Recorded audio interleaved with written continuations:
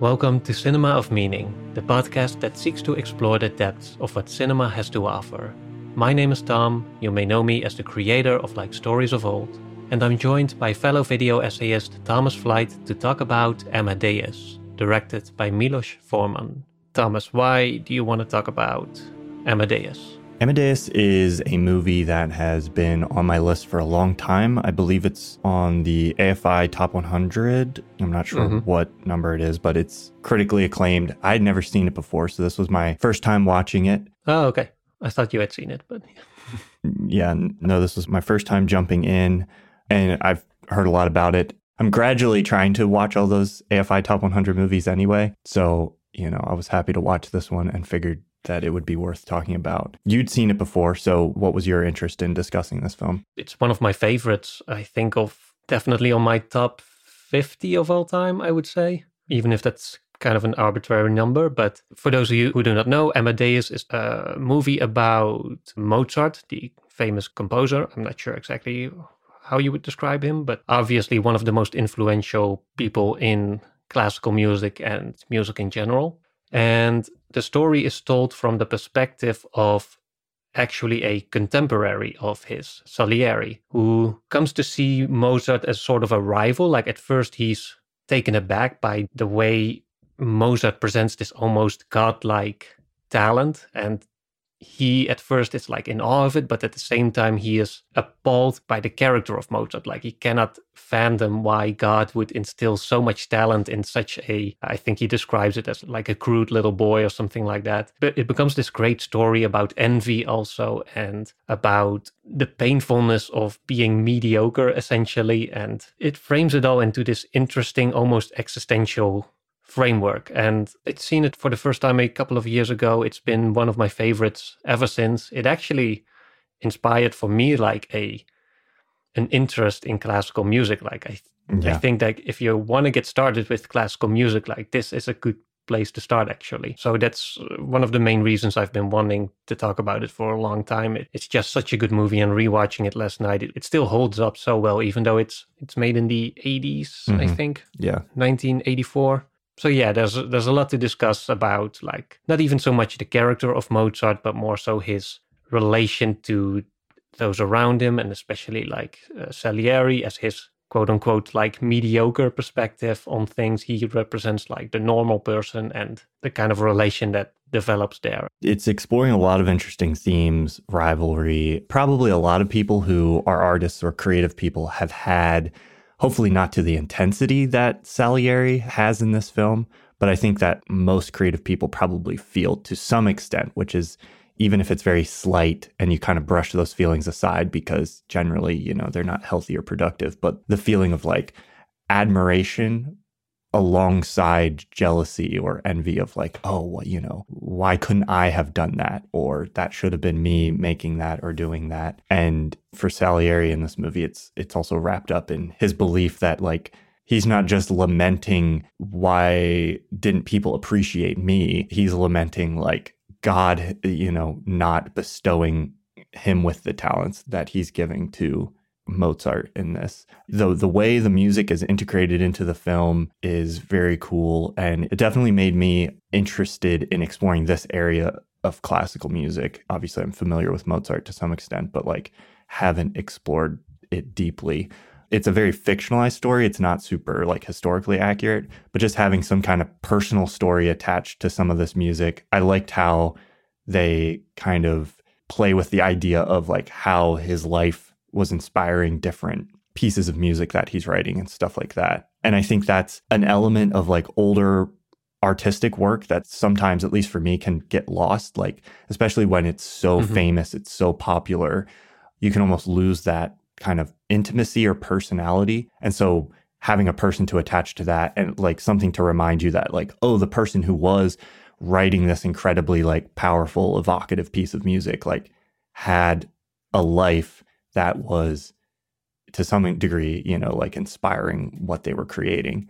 And so that frames things in an interesting way. But yeah, one of the first questions I have for you, I'm sure you have a lot you want to talk about with this, but one of the first questions I have with you is, there's so many different ways you could tell a story about Mozart specifically, I guess. What do you think is the significance of, or what do you think about just this general framing device of like, oh, we're going to come at this from the perspective of an envious rival? Like, why is that such a fascinating story to tell here? It's one of the things I love most about this film. I think it really, especially when you compare it to like musical biographies that you see a lot of right now, like something like Bohemian Rhapsody or something like that, which feels more like cookie cutter. Like those are clearly films that do not live up to the importance of the music that they are supposed to portray, or at least the story behind the music that we love so much. And I think with Amadeus is one of the few examples where the story lives up to almost like, I'm not saying that Amadeus is to film what Mozart was to music, but it's like, I think it's a worthy like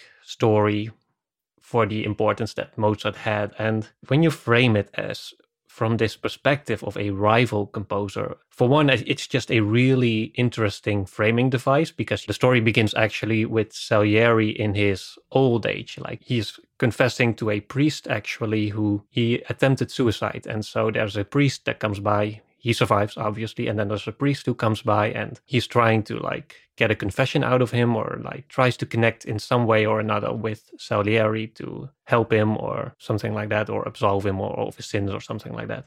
And that's basically when Salieri starts to tell the story of his experiences with Mozart and his life before that. And the whole movie kind of feels like this confession almost. Yeah. Like he's confessing to God, like all his internal struggles, his sins, and his struggle with encountering what he sees as like absolute beauty, but then directed, as you said, like not through him, but through this character that he doesn't fully understand. The immediate effect of that is that you have this character who is, you talk about this great figure in classical music, but when you have this character who is also like very passionate about classical music, you get someone who translates that passion into words that you can understand as someone who might not be knowledgeable about classical music. Like there's whole scenes where he just describes the music of Mozart, and he does it with like such passion, which for me like enlightened a lot about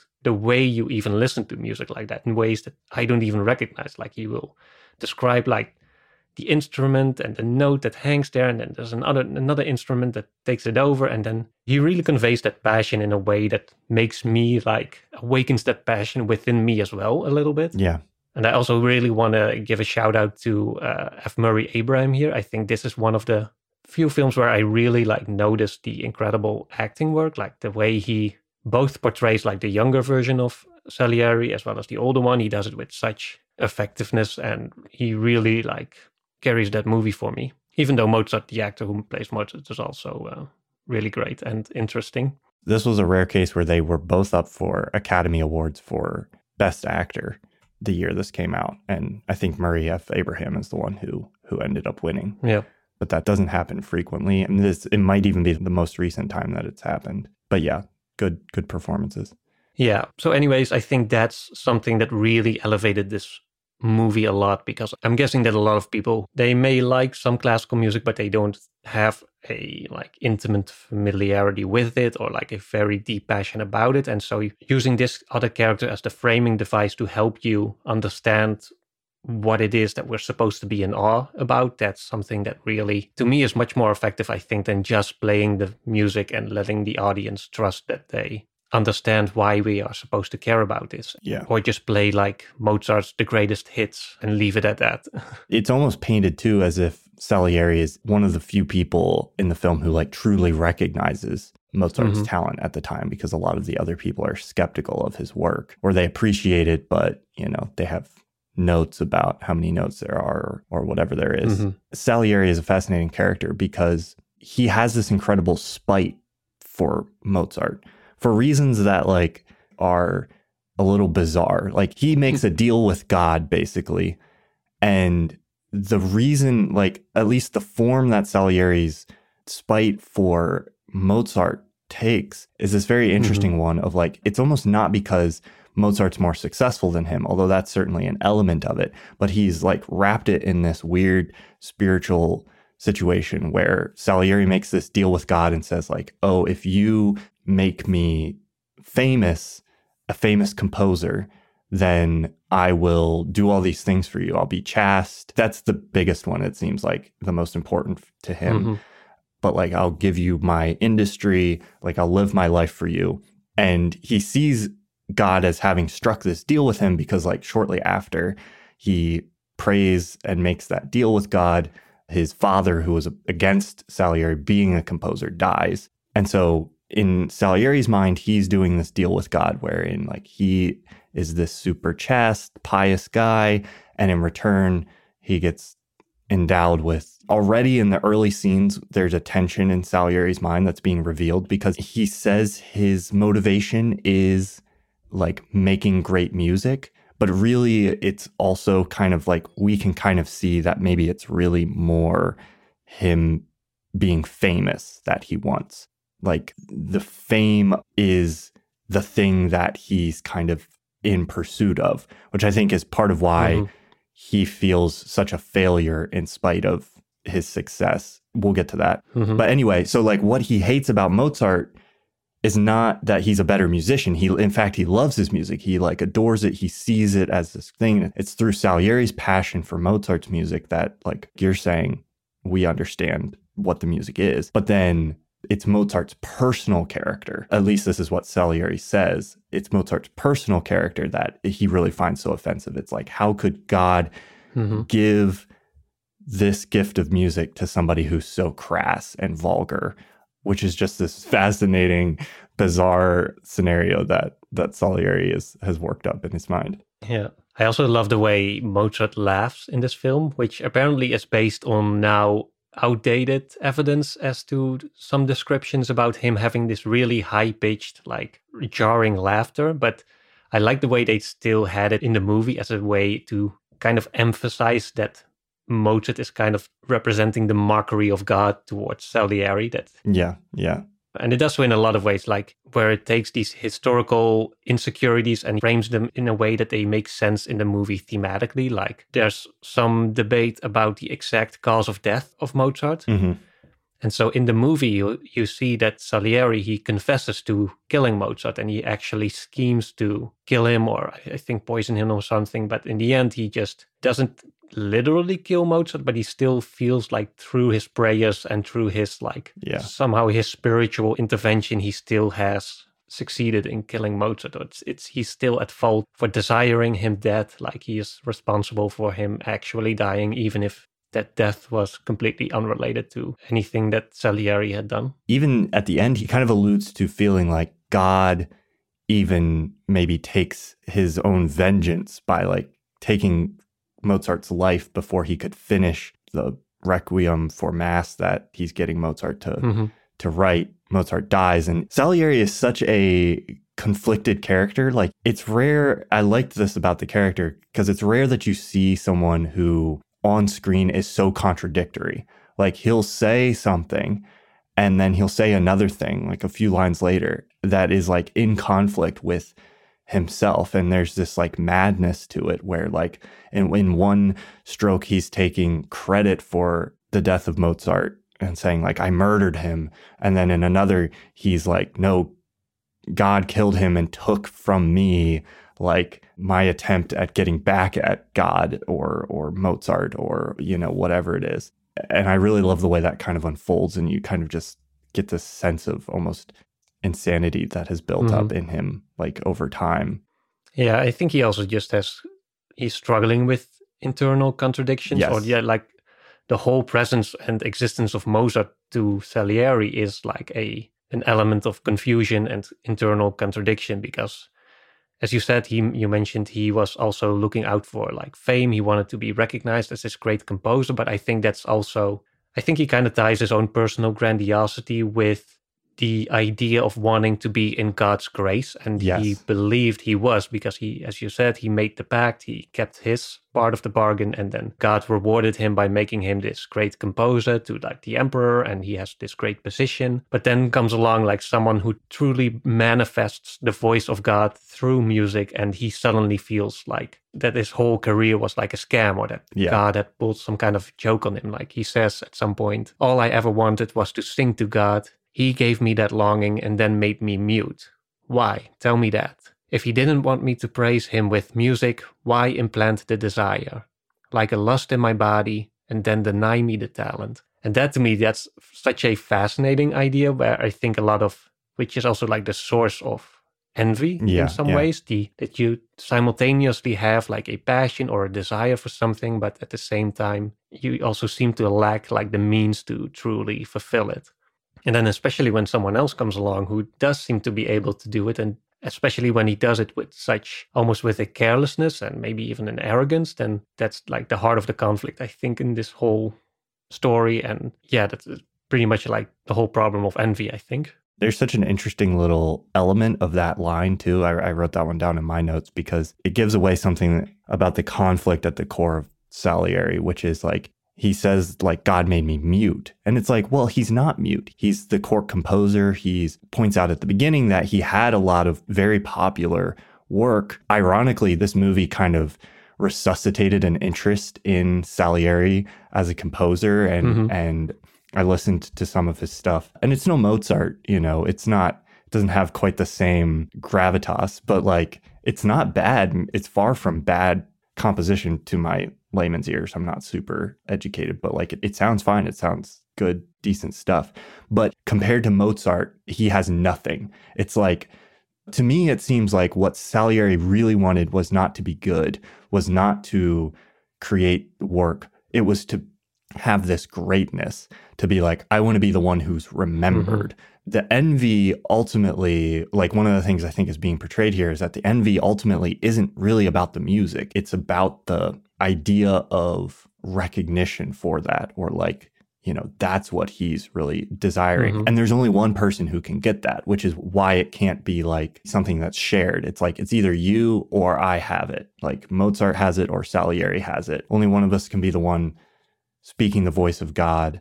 And there's this fascinating, one of my favorite scenes in the movie is the one towards the very end where they're composing together, or like Mozart is dictating and Salieri is taking it down. And you can see like the joy that Salieri has like in doing that, like he's loving it. He's like, you know, it's amazing. But within his worldview, he can't be okay with that. It's like he needs more than that. He needs to be the one. Most dangerous, or like the most problematic aspect of envy is that it's also fundamentally like irrational and insatiable to some extent.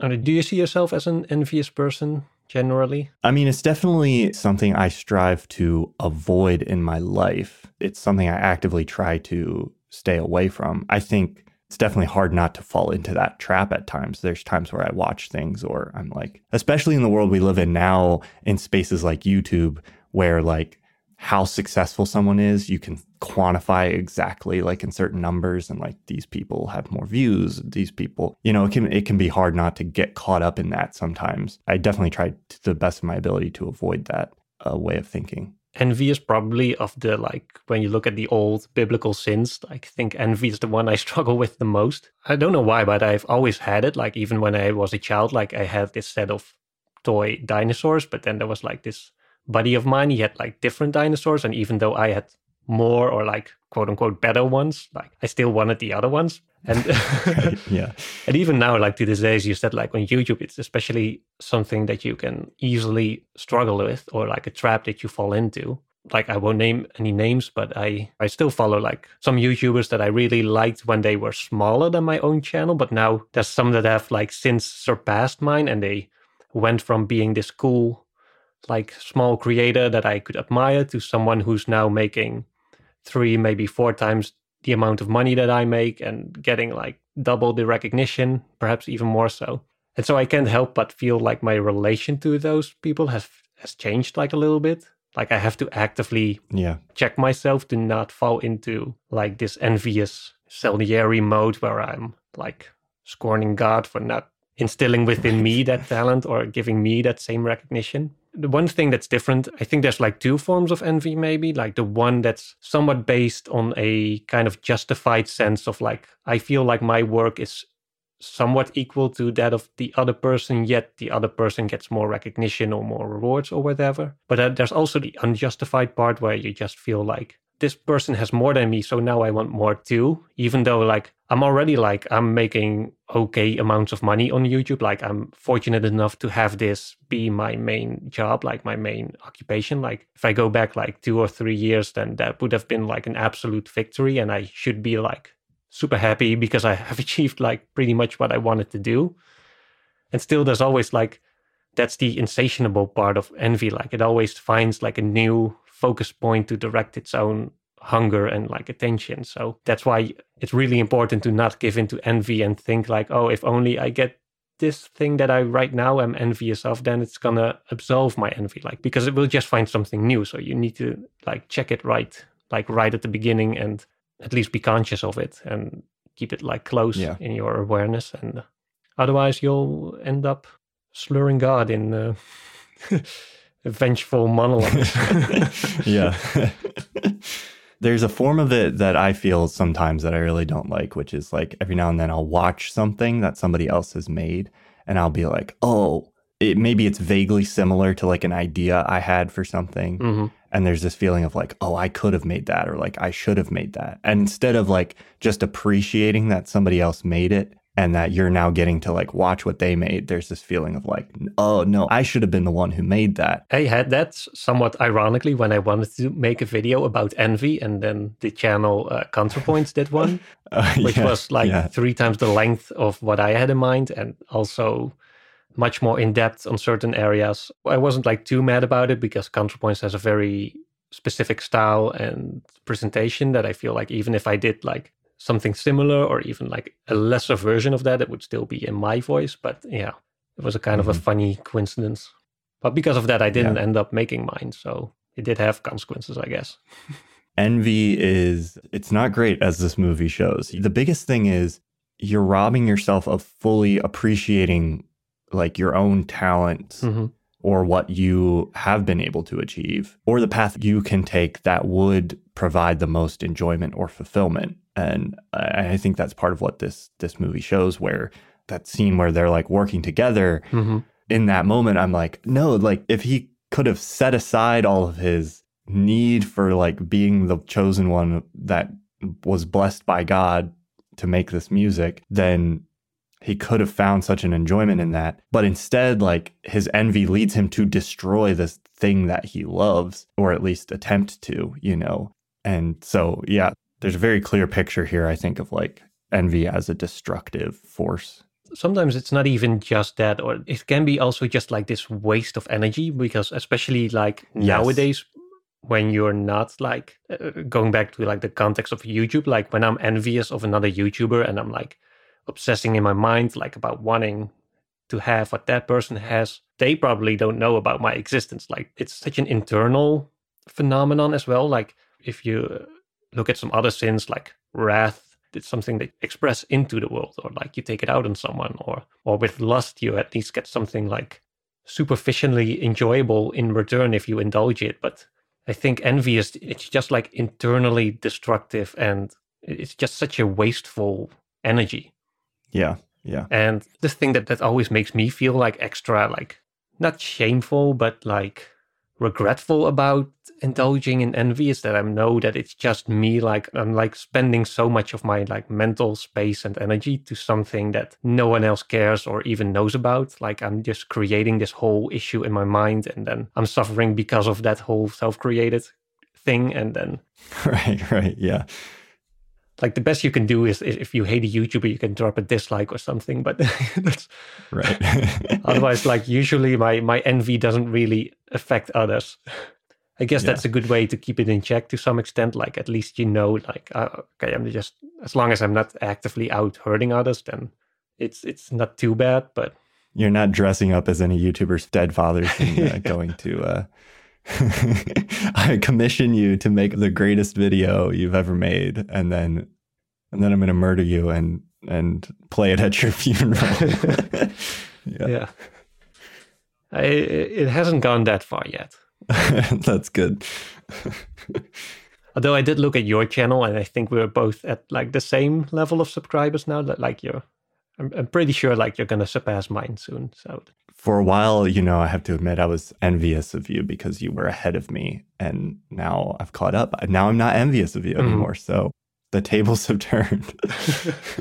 Yeah, but that's just, it's always like, it's funny when you kind of reveal that it's always when you're envious of someone and then you hear that the person may have been envious about some other aspect of you as well. Yeah. Like I was always envious of you. You had like much greater viral hits and much more ad revenue. And this actually, we're going back to the story about the toy dinosaurs, like that buddy I mentioned, like I spoke to him like years later on a reunion. And then and that's where I learned that he was actually like very envious of me and the dinosaurs that I had. Yeah. So that was another like reminder that, oh yeah, okay, there's always like these cycles of envy, and yeah, it's best not to worry too much about it if you can. Yeah.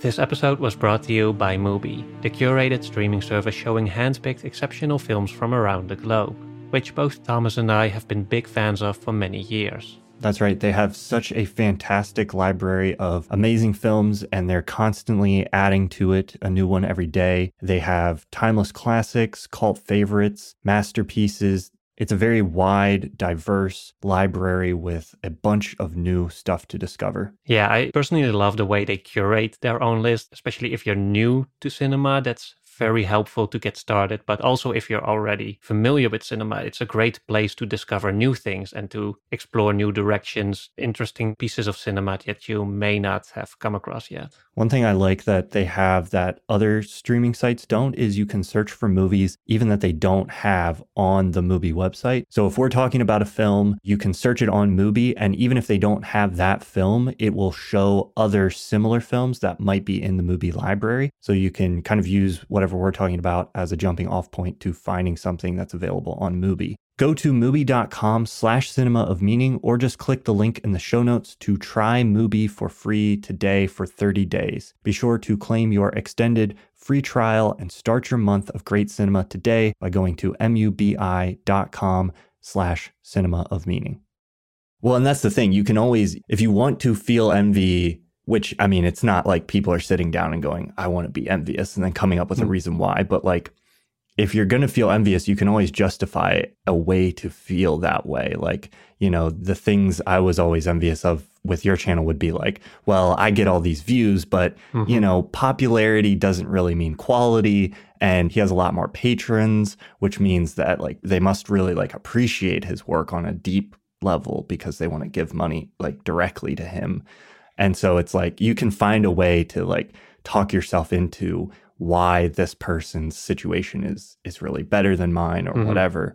That's the case with Salieri in this movie too, where it's like he's being recognized. He's the court composer, and Mozart's like struggling to find lessons, although Salieri is kind of sabotaging him in the film a little bit. But like Mozart is struggling financially, he's struggling in all these other ways, but it's this idea that Salieri has that like this is God's music, like coming through Mozart, or like this is the greatest and that's what I don't have. And so like he, you know, he overlooks his status or his material position or whatever in comparison to Mozart. And speaking of mutual envy, like there's a moment in the film where Mozart even kind of reveals that like he thought that like he was maybe even a little desirous of Salieri's approval. There's a little moment there. I don't remember when it happens, but I love that too, that there's this sense that like Mozart desires the recognition that Salieri is giving him of like, oh, you know, your work is really good. Oh, when he comes to, I think it's when he comes to the vaudeville, or maybe there is a moment before that too. But after he takes him home from the vaudeville, Mozart composes this vaudeville. So he's kind of stooped to this like lower level by doing like populist work, the kind of stuff that would get a lot of clicks on YouTube. And he like collapses during the performance, and Salieri's the one who like rushes in and like takes him home. And when Mozart like wakes up and realizes that he's appreciative of the fact that Salieri was there at the vaudeville, like that recognition means something to him. I think that might be like a very good way to overcome if you're envious of a particular person, and then learning that that person is also envious either about you or just about something in general. That I think is a really humanizing quality. Yeah. That really brings someone down, because when you envy someone, you kind of put them on a pedestal a little bit, and then when you learn that someone else is suffering from like the same lower like sins that you do, the same Right. petty grievances that kind of brings them down a little bit. It kind of puts them back on your own level. There's definitely also, when you're looking at more specifically at Mozart's character, there's definitely some sense of, on the one hand, like his talent is kind of framed as that his talent comes from, at least in the beginning, although this is from Salieri's perspective, that he is pretty much like privileged with of having had a father who like taught him everything. Like Mozart from like an early age, he was like born into music, and like he was writing operas at the age of 7 or something like that, and composing pieces at like 11, like something that other children would not be able to, like, even if they had the talent. Like, so there is like an element of privilege there, or maybe also makes like Mozart more feel like he has to prove himself more to others, because he's also he's coming in with like, he has these ideas for like all kinds of operas and stuff that are very unconventional, and they kind of, he wants to do them in German, even though like the standard language for operas was Italian, and he wants to talk about love, and he thinks like that German is the language to do so, even though again the Italians see Italian as like the language of love. And so he feels like he's kind of fighting an uphill battle to some extent, but at the same time he's also like kind of arrogant about the Italians and everyone who doesn't know anything about real music. Or so yeah, there's contradictions with him too, like between like wanting to be recognized by the same people he to some level looks down on. Like, I'm not sure what to make of it exactly, because we don't really get as intimate of a look into Mozart's character as in Salieri's. It reminded me a little bit of Cool Hand Luke, which we discussed earlier, where you also have this larger-than-life character, and we kind of see it from the point of view of someone who's observing from the sideline. There's an amazing kind of parallel between their fathers, where you have Salieri, whose father didn't want him to become a composer, but it's kind of maybe alluded to was like responsible for Salieri's piousness to a certain extent. Like, he's going to a church with his father at the beginning. And then you have Mozart's father, who is like provided that privilege that you're talking about. Mm-hmm. And then, but he's kind of haunted by his father, Mozart is, because his father doesn't approve of his lifestyle, where he's, out at parties and drinking and, living in a mess and all this. Yeah, there's definitely an interesting relationship there. I'm looking forward to watching it again eventually, because it's a movie that it kind of reminded me of. It's funny you said Cool Hand Luke, because I was thinking about Goodfellas for some reason, like where it's this like almost confession, very different films thematically, but it's this confession. It's about this group of people. I don't know. There was just something about it. I haven't watched Goodfellas in a long time. I need to rewatch that one. Maybe we'll have to do an episode eventually. That's a good movie. We've talked about a lot. There's a scene very early on where the German emperor is kind of wanting to commission a work from Mozart, and they're discussing whether or not to do it in German or Italian, or whether or not they should even commission him. And I love that there's this little scene where there's all these people and they're talking about music, and all of them have their reason for why, like, oh, it should be German, or it should be Italian, or this music is good, this music is bad. And those are the pros and cons they're giving as to whether or not Mozart should do it. And then the German emperor asks Salieri directly, he's like, oh, should we get Mozart? And Salieri is the only one who sees through the German emperor's, like, sees through the music of it. And he's like, oh, it would upset, I think it's the Italian monarch or whoever, if we hired Mozart. So, like, ironically, Salieri is the only one who sees, like, the German emperor's true motivation underneath, like, music. Like, it's really just like, we want to piss off, like, the Italians. I don't know. I felt like that said something very early on about Salieri's character, where it's like he's definitely tuned into this. Like, he understands the motivations beyond just like, we're trying to make music here, which I think kind of speaks to his own like motivations that go beyond, like, has this battle internally between the music and the fame or these other. Yeah, he's definitely more attuned to like the politics behind it. And yes, he knows like it's not just like the manifestation of the voice of God. Like, that's not what music is to him, or that's not just what music is. He also needs to rise like within the world of men almost. And because that's the same scene where which I love, where then Mozart finally comes in and Salieri has composed this little march for him, and then the emperor plays it for him, and then Mozart immediately sits down and he's remembered it and he's playing it again, and he's like, oh, this doesn't really work, and how about this? And then within seconds you see him like perfecting this melody and then adding layers on top of it and even more. And it's a great contrast, because I think that's also a moment where it really shows that for Mozart, it's all about the music. Like, he's sitting there, he has all these important people sitting behind him, the emperor standing next to him, and he's only concerned with like the composition that's right in front of him. Like, he's heard the melody, and now he wants to make something more out of it. And obviously to the great like irritation to Salieri. To Salieri, yeah. Maybe it even like functions as a bit of a like the initial slap in the face for Salieri, that he's confronted with his own lack of commitment to the actual music, that he's proposed this simple tune and he didn't go like, he kind of like, he phoned it in a little bit and he just did something simple, just like for political appearances more than for the music itself. And then he immediately sees Mozart, who's treating it like with genuine passion, and also he's how like immediately Mozart like elevates it in doing so. Yeah.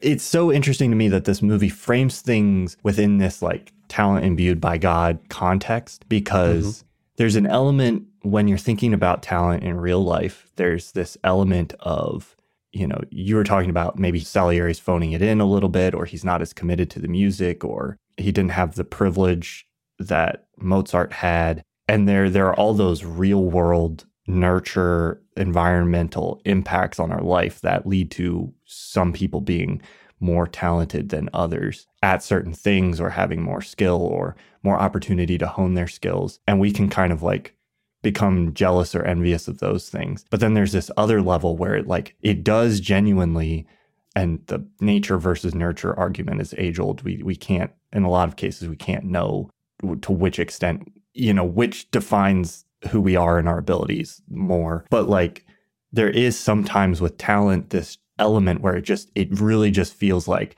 this person just magically seems to be good, to have a thing that like I never could have had, even if I strived and worked as hard as I could and practiced forever. Like, I'm just never going to be that good. That's a weird trap that we can fall into too, which is just like, even if it's true, it's not really a very productive way to like think about the world, because it can hold you back from like becoming as good as you are, because you're just like, oh, well, they're good because God made them good, and I'm not good because God cheated me.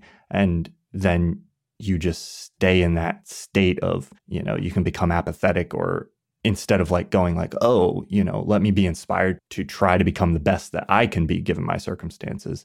So there's like that element of it. And then it can also just lead to us like not being able to accept that somebody might be better at something than us in a specific realm. And it's like, sometimes you have to be okay with that. Like, you might not be the best. You might not be Mozart like that. And that's, you don't need that to be like a valid person who, deserves to be loved and cared for and all these things. Like, whether or not you are Mozart is not the thing that defines your self-worth. You don't need to be like the greatest of all time. Yeah.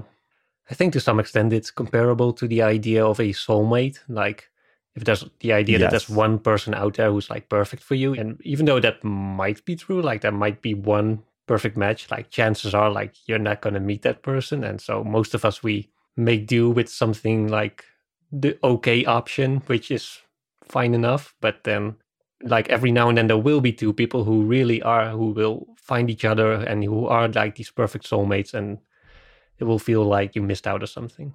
Yeah. But I think like when you talk about the nature versus nurture thing, like I think it's probably like some element of both. And then every once in a while you have this perfect storm where they come together, like, and that generates a person like Mozart who has both the talent and the nurture that got it, like that led to him becoming who he was.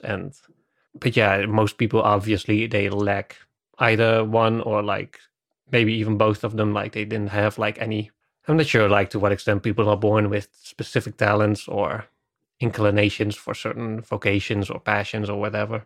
Don't get stuck, wishing you were somebody else, I think is the... Yeah, I'm guessing that's what it comes down to. Like, don't hope for that perfect storm of talent, Yeah. nurture even. I guess that's the part I'm getting at with the nature versus nurture thing, is that like there's an extent to this that to some degree just feels like it's a part of life, like this this feeling of like, and that's the trap of envy, I guess, is like there's always going to be somebody that feels like they're better than you or maybe is better than you, and like to some degree that's a reality that you just kind of have to be okay with. Yeah, I think there's both something that's really inspiring and hopeful about it, as well as something that's just more like sad about it too. I think the inspiring part is when you see someone like Mozart, you see like this pure potential when you combine like talent with nurture, and you see like what arises is what Salieri describes. Like he describes it as the voice of God, and at one point he also says he has this great like description of the way of he's looking at some of the compositions of Mozart. I think the first time he got like some notes from Mozart's wives, and he's looking through like the compositions, and he's like describing like its music as music is ever finished. Displace one note, there would be diminishment. Displace one phrase, and the structure would fall. And then he said like, I was staring through the cage of those meticulous ink strokes at an absolute beauty. And that, to me, like that's the genuine part of it, like the genuine passion of it. Like there is a potential for true beauty that like humans can create when everything comes together beautifully. But then that's offset, of course, by the sadness of thinking about the amount of people that don't get to do that. Like there's people living with like beautiful talents for amazing skills who just never, for some reason or another, they don't get to practice it or don't get to like let it blossom into what it could truly become. For me, at least, it invokes like both the potential of like humanity and human art, and as well as like the inevitable sorrow that arises when, of course, you have to like confront the reality that not everyone is able to bring it into being, if that makes sense.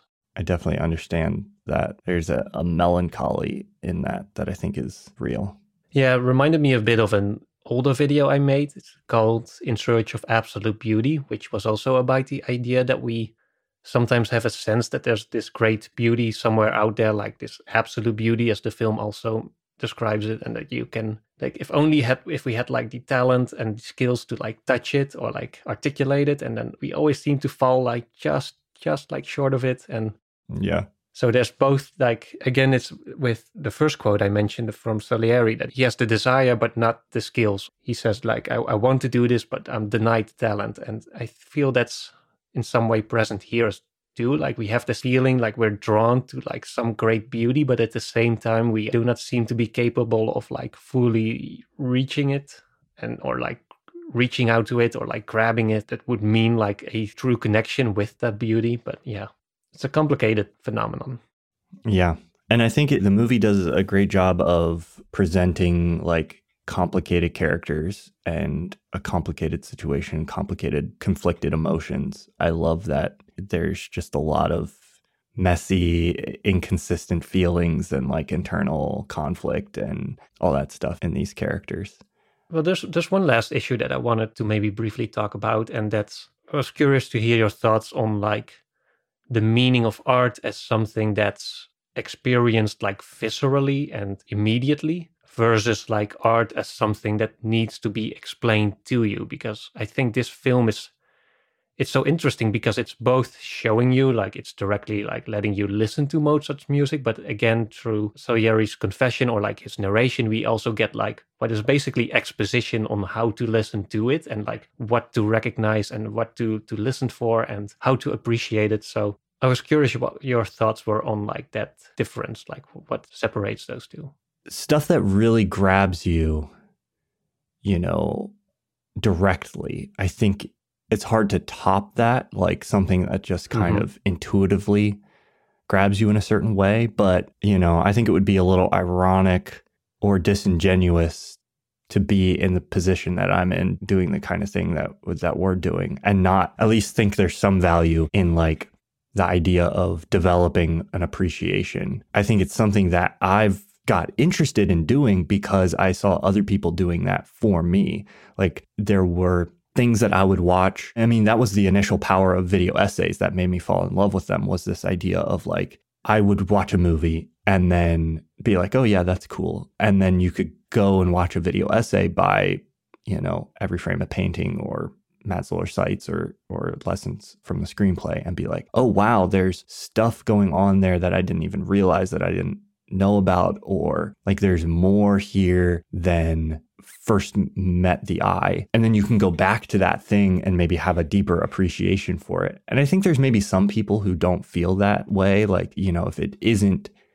self-evident, then what's the point? But I don't know. I genuinely think there is a process by which you can kind of like deepen your palate, might be one way to say it, or like with music, with food, with whatever it is, like you can learn more about a thing and then come to appreciate it. Mm-hmm. And I think food is the example that I love the most, because I think a lot of people have this experience in their life of like, when you're a kid, there's a lot of things you don't really maybe like. It's not uncommon for people to be like, oh, that's gross. Wine probably tastes gross to children, most children. It's like, there's a lot of things that you're like, you don't understand why anybody would appreciate that or enjoy that or want to eat that. And then as you get older, you like, for a lot of people, they try different things and you come to like appreciate like, oh, this thing that tasted just sour to me, when I was a child, like I now get enjoyment out of. And I think that same thing can happen with art. Part of what can help do that is like seeing other people's passion for it, seeing that like somebody else really enjoys this thing. And then you go, well, okay, maybe there's something there that I'm not seeing that I didn't, see right away. And you can see that and then actually like start to enjoy something that you didn't enjoy before. Like, I think that's something that actually can happen. There's a lot of room for that kind of like opening yourself up to like, oh, what is out there that I might not be enjoying that I could actually learn to enjoy. And then just, the beautiful thing about that is you don't like, some people become pretentious and snobby and elitist, and then they're like, I only like these specific good things. But I think for a lot of people, you just expand the breadth of what you like. And then it's like, oh, I can like more. There's more things that I can enjoy now. Mm-hmm. So yeah, I don't know. I think that's beautiful. And I do think it's something that can happen. And a movie like this is a great example of that, because this morning I was listening to Mozart and like appreciating it on a level that, a new level because of the film. Yeah, I feel the same way. It's interesting you mentioned food, because that was also the example that came to my mind. But I think food is also an interesting metaphor for the way, like, the most immediately satisfying aspect of food is basically just salt, fat, and sugar. But there's also like a cautionary aspect to it, because if that's all you're eating, like your whole brain chemistry changes a bit and starts becoming like attuned to, like, if you eat a lot of sugar, like the thing that you want is a lot of like sugar, like, or at least something that's really sweet. And so actually, like, if you do not like widen your like palate, or like try out different tastes, or like get yourself accustomed to like different flavors, different like sensations, then at some point like sugar is all you're gonna appreciate. So I think there's like a warning there that like it might even be important to like expand your horizon a little bit and deepen your understanding of how, like, in this case, different foods work, how different flavors work, how they combine, how they enhance each other. And that's something that for me, like, my girlfriend's really a big foodie, and so through her, like, I've been really getting into food more, and also into wine. Like, for me, wine was just like wine. You get red, white, Right. or pink. But now, like, we went to like a couple of wine tastings, and you, especially at like her mother lives in France, so we spend a lot of time, or quite a bit of time, in France, and there's these wine houses that we go and visit, and then you get to taste the wine at the actual place that it's created by the people who are like passionately creating those wines. And then you get the whole story behind it. You see the whole rituals that come with wine tasting, and you see the people who are kind of like Salieri, who are like passionate about it, and that kind of, it works infectious. And for me, the same was kind of true with movies, as you said. Like, I remember when I first got interested in films, I had this moment where I was like, okay, now I want to learn more about films. Let me look up like the lists of the best films ever made. Like, I saw some like films that were like critically praised, and I watched them, and I thought like, oh wow, this is so boring. Like, there was a lot of films that I love right now, but that I didn't appreciate at all back then, when I didn't have like any context or like framework to understand what makes them so great, or how they even function as movies at all. And I think there is a great value in understanding, or deepening your understanding of how art forms or just the world in general works in order to really enhance your appreciation of it beyond the kind of surface level satisfaction that will ultimately just deaden your whole sensitivity towards like the real beauty that's behind all those things. I think ultimately, if you want to come closer to that ideal of like absolute beauty, I think that's ultimately something that doesn't just like immediately overwhelm you, but that's something that needs Yeah. to be like, that's in part like constructed in your mind through understanding and learning and appreciation, or at least conscious appreciation. And yeah, I think especially when it comes to classical music but also just art in general, I think Amadeus is a film that really communicates that passion and the importance of having people like communicate what passion means to you, and then Yeah. sort of guide you over that threshold into like a path towards experiencing beauty and listening to beautiful music. Yeah, I could say a lot about that subject. I wrote a whole video on it recently, so I'm not sure if I should launch into further rants on the topic or if that's maybe a good place to wrap up. I think you said that very well. I think that if you're making that journey into like appreciation, I would just say that like the important things to remember are like, you don't have to take it super seriously. Like, the goal is to deepen this appreciation and like grow your taste, but you can also follow your interest and your taste in doing that. You don't have to be just like choking down stuff that you don't like just for the sake of like, you know, being cultured or like appreciating something. But at the same time, I think you have to balance that with like the two key things are having an open mind towards like, if you don't immediately appreciate something, especially if a lot of other people appreciate it, like trying to understand maybe why it was good and like what you're missing. And second, instead of having your predetermined idea of what it is you want to get from a piece of art or from a movie, trying to meet the artist where they are and trying to understand what experience is the person trying to convey through the thing. I think that was the thing for me that really unlocked my ability to appreciate a much broader variety of things, was not saying like, going into a movie saying, what's the experience I want the director or the artist to deliver to me? And instead going into it like, you know, open to, let me try to experience what the artist is trying to create, the experience they are trying to create for me. Mm-hmm. And like, as soon as I made that kind of mental shift, suddenly like this much broader, expansive like realm of appreciation, I think, opened up. The last thing I'll end on that I think is a part of appreciation too, and why appreciation can be important, is like context. Like a lot of times, if you're missing the cultural context, like that's why when you go back, if you're a 21st century young adult or kid or whatever, and you go back and watch Citizen Kane, you might find it boring. And that's not because Citizen Kane is boring. I mean, it is to you in the 21st century, but you're missing the cultural context. And they touch on that, I think, in a funny way in this movie, where there's that scene where they're telling him that the song has too many notes. And they talk about just like overwhelming the sense. Like they have this weird idea that you can just overwhelm the senses with too many notes in an evening. Like there's only so many notes somebody can hear in the course of an evening, which to us sounds patently absurd. Like it's just like, that's ridiculous. If you could transport those people to our modern era and play some of our music for them, you know, by their theory, they would probably like have a stroke or something and immediately die.